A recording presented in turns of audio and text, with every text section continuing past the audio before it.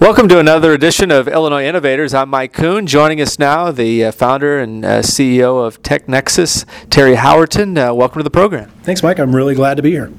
Well, we're going to talk a little bit about Chicago and how the tech scene is really has boomed in Chicago. First, for those that aren't as familiar with TechNexus and the role that it's played, why don't you give us kind of an update of what you do and what the company does? Well, I'm really glad to talk about Chicago, and I think of U of I here in Champaign as certainly a part of that orbit. The greater Midwest even has come on strong in the tech community over the last decade. I came to Chicago back in 2001. I was an entrepreneur and had a small company that I had relocated there in the tech industry. And I looked around and said, geez, there's an awful lot of interesting technology companies here, but there wasn't much of a tech community. And I couldn't quite figure out why at the very beginning. And so we ultimately ended up pulling some leadership together, and decided to create the Illinois Technology Association a few years after I arrived. And the purpose of the Illinois Technology Association at that point was really just a group of folks to get together and drink beer, a group of people in the same industry that could swap stories and benefit each other, beginning to pull together a community for the technology industry in Chicago. Back then, Mike, there were massive technology companies that were in Chicago. They just had no idea that that's what they were. Mm-hmm. You could go to a company like Archipelago. Archipelago, I think in the early 2000s, a couple hundred employees, and the vast majority of them, 85% of them, were software engineers. And they were building software that facilitated the electronic trading of stock, which today sounds pretty basic, but back then was pretty cutting edge. Stock was still being traded on paper. If you had gone to Archipelago at any time during their launch, their growth, ultimately their acquisition by the New York Stock Exchange, where the officers at Archipelago became executives at the New York Stock Exchange, if you said to them, what industry are you in? They would say, well, we're in the financial services industry. And you said, yeah, but gosh, 85% of your employees are literally identical to the people that are sitting across the river working at Orbitz, who, by the way, think they're in the travel industry, not the tech industry. Mm-hmm. And if either one of those companies had been based in the Valley or based in other traditional tech meccas of the early 2000s and late 90s, they would have been identifying first and foremost as tech companies. So we built the Technology Association primarily to begin to create an identity, a community amongst those types, and a whole bunch of early stage companies that were there growing. The community has exploded over the last decade. It's now some 3,000 growth stage technology businesses just in and around Chicagoland.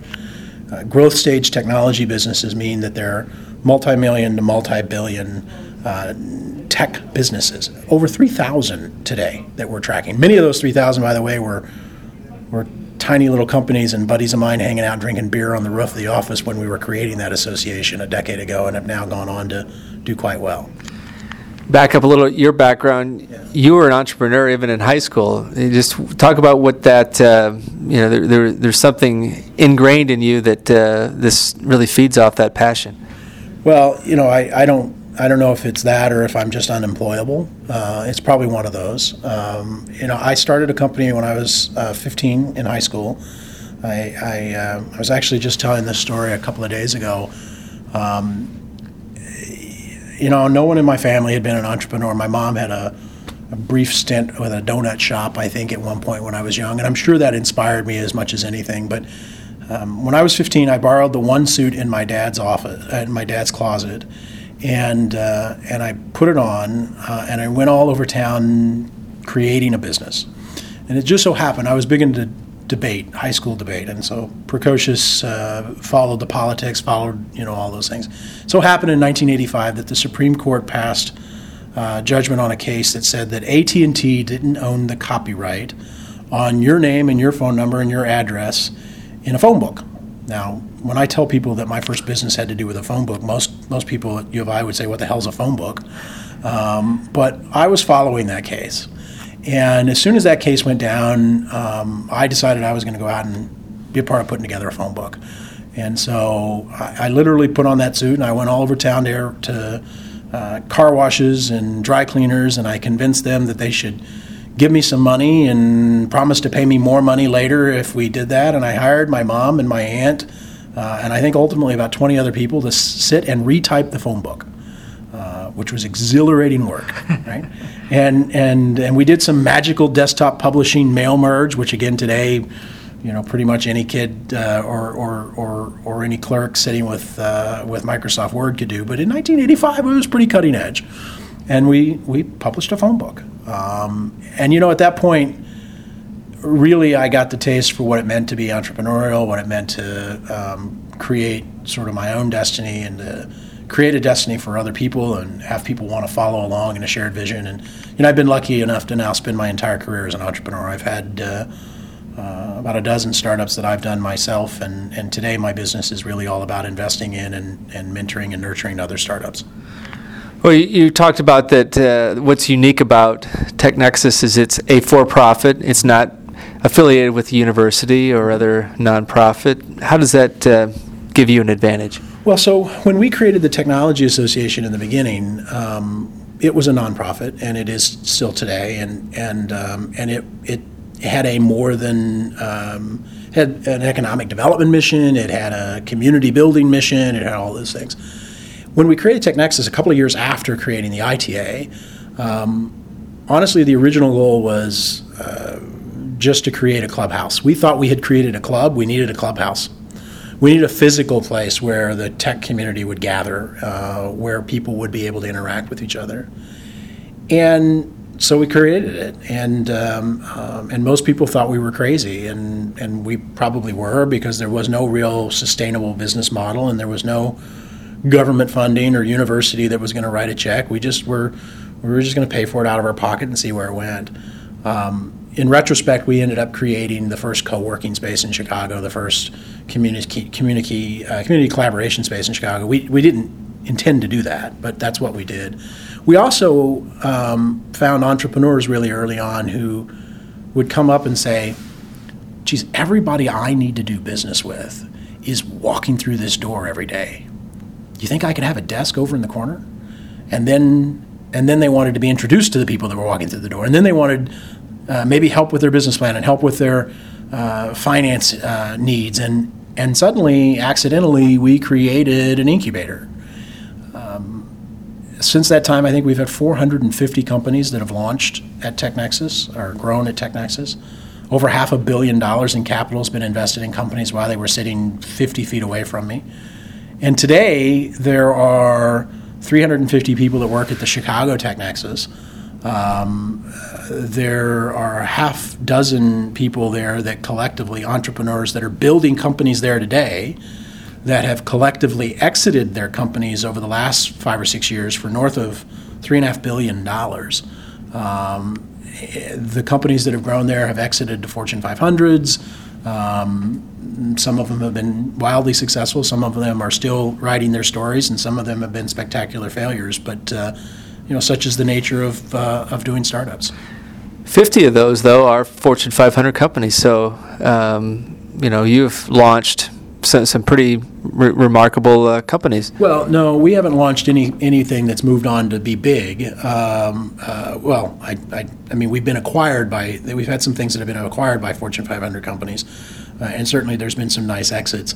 The focus, I think, what you're asking about is not so much companies that have grown there, but our focus today has sort of shifted to partnering with large corporations. In fact, over 50 of the Fortune 500 we've partnered with in one way or another now.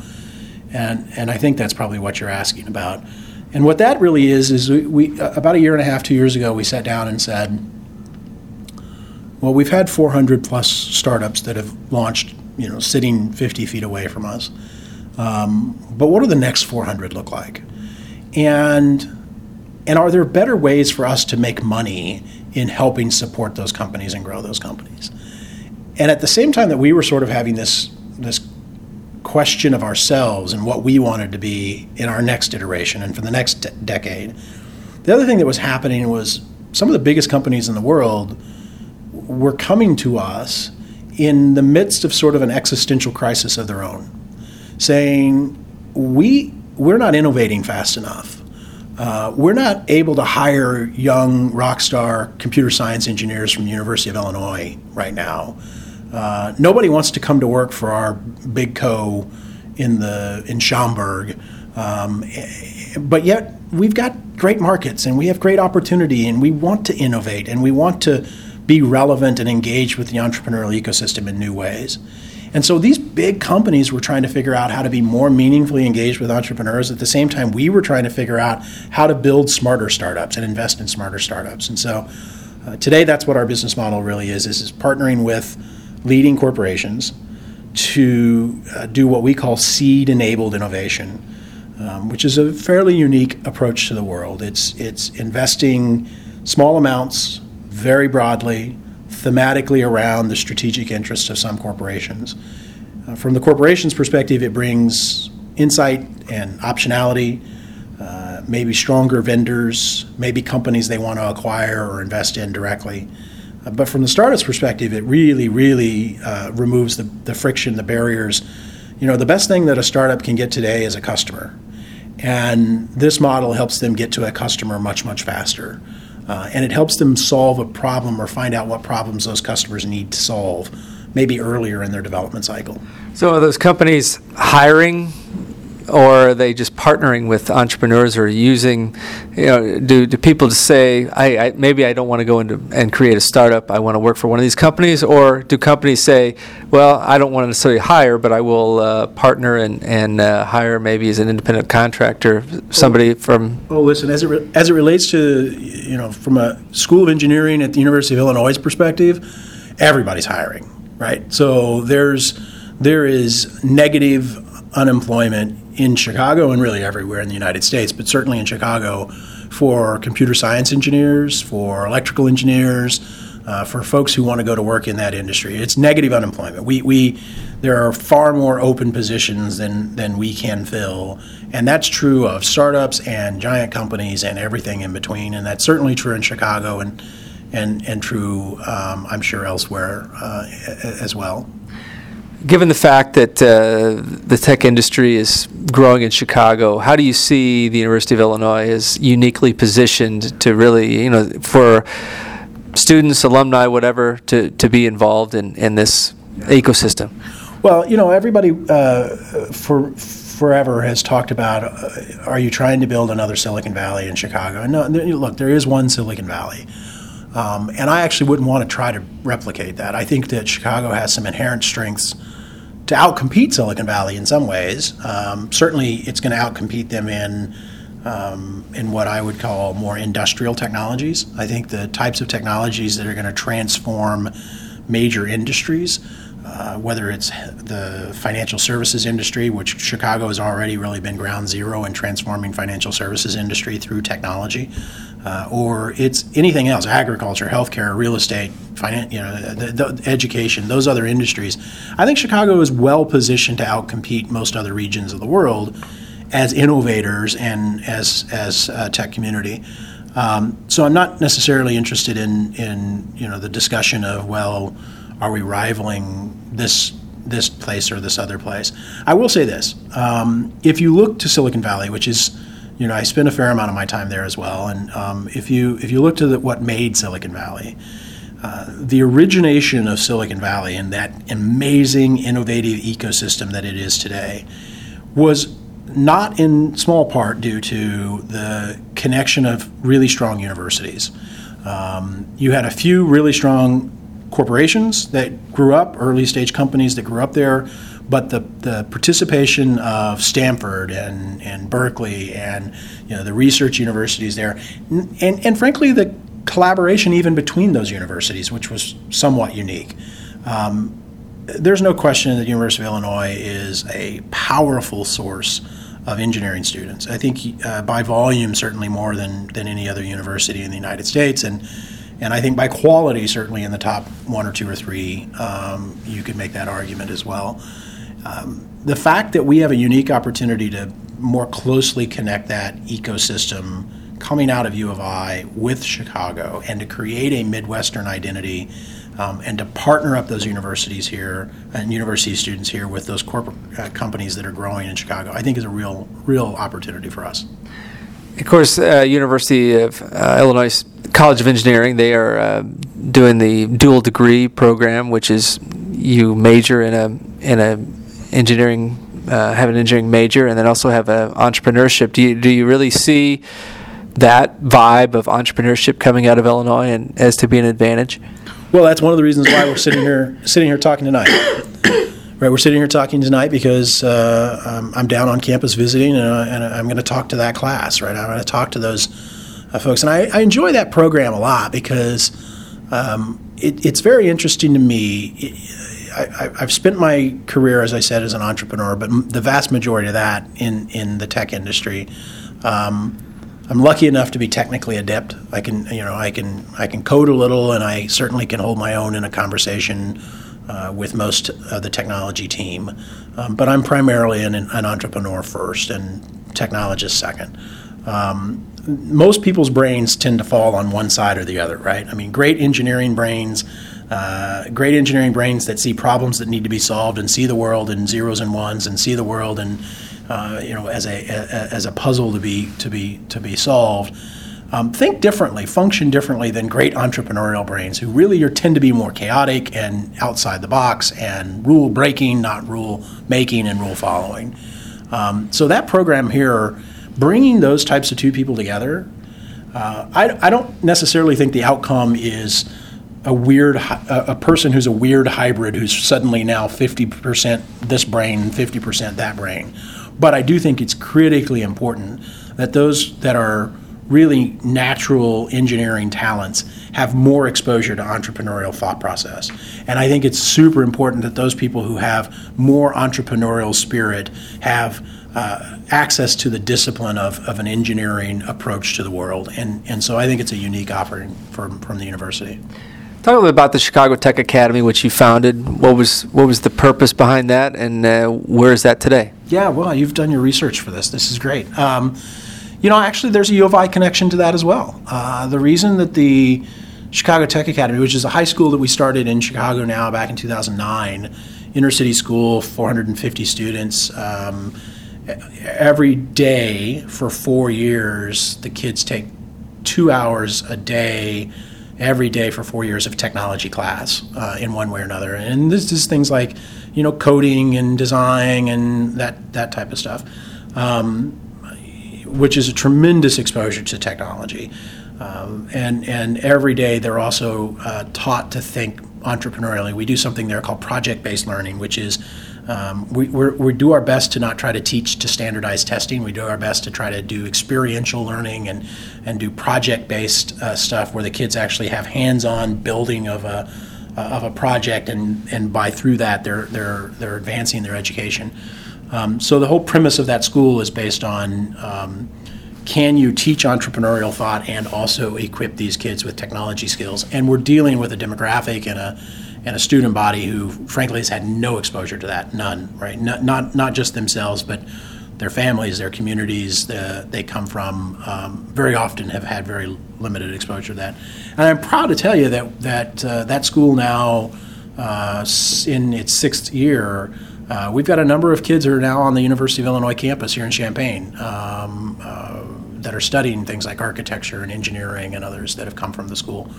So the U of I connection, though, really is that when we created that school, my interest in education, which I had really almost none and no background in before helping to set that school up, originated because I was coming down here to U of I, and I was saying, hey, you guys aren't doing enough to graduate engineering students who are coming to Chicago to work for our community. And the people at U of I were saying, guys, this isn't a bottom of the funnel problem, it's a top of the funnel problem. You're criticizing us for not putting out engineers who move to Chicago, when the fact is, going into the top of the funnel, there aren't very many people coming out of high school that want to be engineers that are coming from Illinois, that are coming from Chicago, right? I mean, you look across the student body and you see that a lot of these folks are coming from outside of the state of Illinois or outside of Chicago and really even outside the United States. And so I said, okay, well, that's interesting. Maybe we should be trying to solve this problem at the high school level. And so I went back and started talking to some of the high schools in Chicago about doing a better job of getting kids interested and excited for jobs in computer science that might end up at U of I. And I found that there was an opportunity at that point to create an experimental model school that would focus intently on that. And so it's a long haul. It's tough to run a high school. It's tough to particularly intervene with a kid in the 9th grade that you haven't had anything to do with before that and try to change the trajectory of their lives. But I think we're having some good outcomes there. Kind of jumping around here a little bit, yeah. But how do you work with, like, 1871, for instance, or the Polsky Center at Chicago? I mean, we talk about you came in and basically developed this community of technology entrepreneurs, and since then there's a few other things that have popped up. How does everything fit in, and how are they benefiting each other? Well, I wouldn't say I developed the community. I think I played a small part in it, and my business partner Fred Hoke, who's still the CEO of the ITA, played a small part in it, and lots and lots of other folks played much bigger parts in bringing that community together. So I'm lucky to have just been a part of that. And there were certainly folks who walked the path before us. There were guys who, men and women both, who built technology businesses in Chicago long before I came along, who I think certainly paved the way for where we're going. But I was lucky to play a role in that. I think when we created TechNexus, again, it wasn't with great broad ambition or plans for the future. We just saw a problem that needed to be solved, and it became what it became. And I think our story is really still in the early stages, and we haven't really even hit the arc, and we're doing some pretty exciting things now. But someone had told me the other day that in the 10 years since we created that, I think 92 other co-working spaces or incubators or collaboration centers have now come online in Chicago. 92 since we opened our facility and the operations there. That's fantastic. I think it's a rising tide brings up all ships sort of situation. 1871 has been fantastic for the community, if for no other reason than it's a great flare that goes up and lights up the ground, and people go, wow, there is actually a lot that's happening there in Chicago, and there is a good public relations narrative that came about as a result of that. It is, back to what I was saying to you earlier, though, I think if you look at healthy ecosystems like Silicon Valley that have been wildly successful, in part, they have been wildly successful because of the collaboration that happens there. Collaboration between competing universities, right? Which, again, not something we do well here. We're doing better. A decade ago, we were much worse than we are today.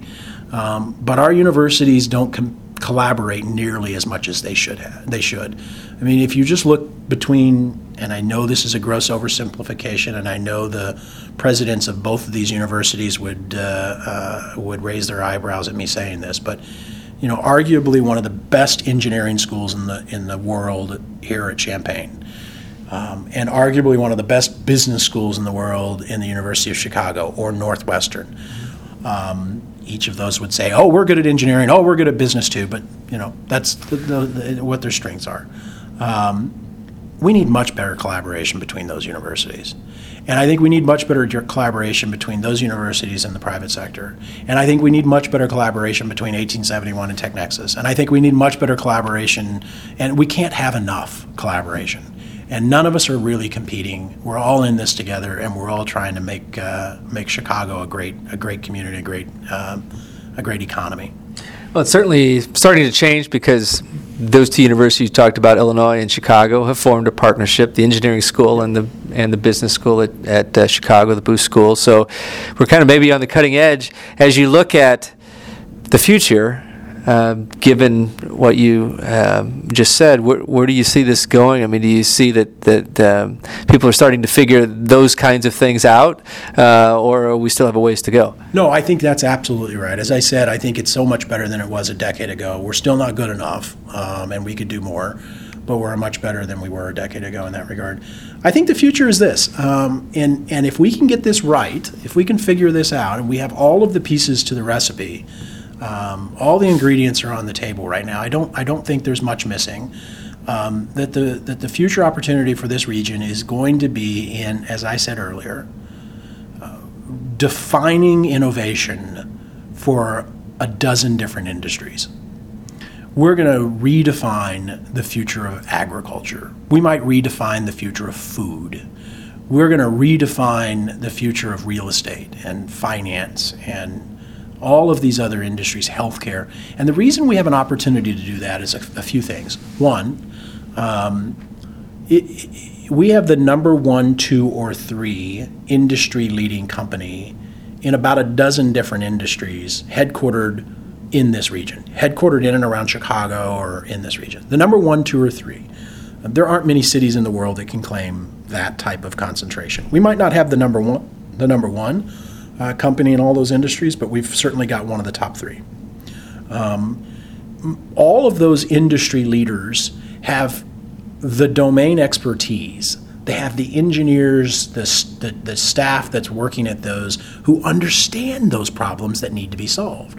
We understand agriculture better than anybody else in this region. We understand public relations, and the public relations industry out of Chicago, or the marketing industry out of Chicago, or the real estate industry. Arguably, we understand that better. We certainly understood the financial services industry, which is why I think almost all innovation that's come to the financial services space over the last 15, 20 years has really come from Chicago.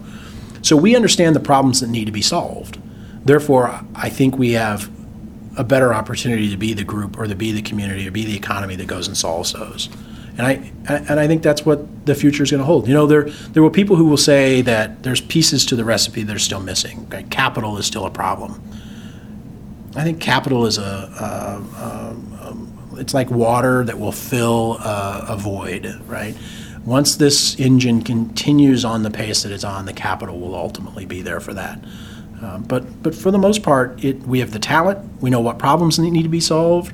We've got the momentum, the wind at our back, and we've got a real opportunity to build a hell of an economy here. Well, thanks a lot for coming by and sharing your insights. Very interesting. I know that students at the University of Illinois that will hear you will, I think, get a lot out of what your message is, and we just appreciate you stopping by and sharing a few of your thoughts with us. Mike, thank you very much. I really love coming down here. We're down here on a regular basis. We're opening an office down in Champaign here soon, a TechNexus facility that will let us be on campus engaging with the students and the professors a little bit more regularly, and so appreciate the chance to chat. All right, Terry Howerton, our guest. This has been another edition of Illinois Innovators.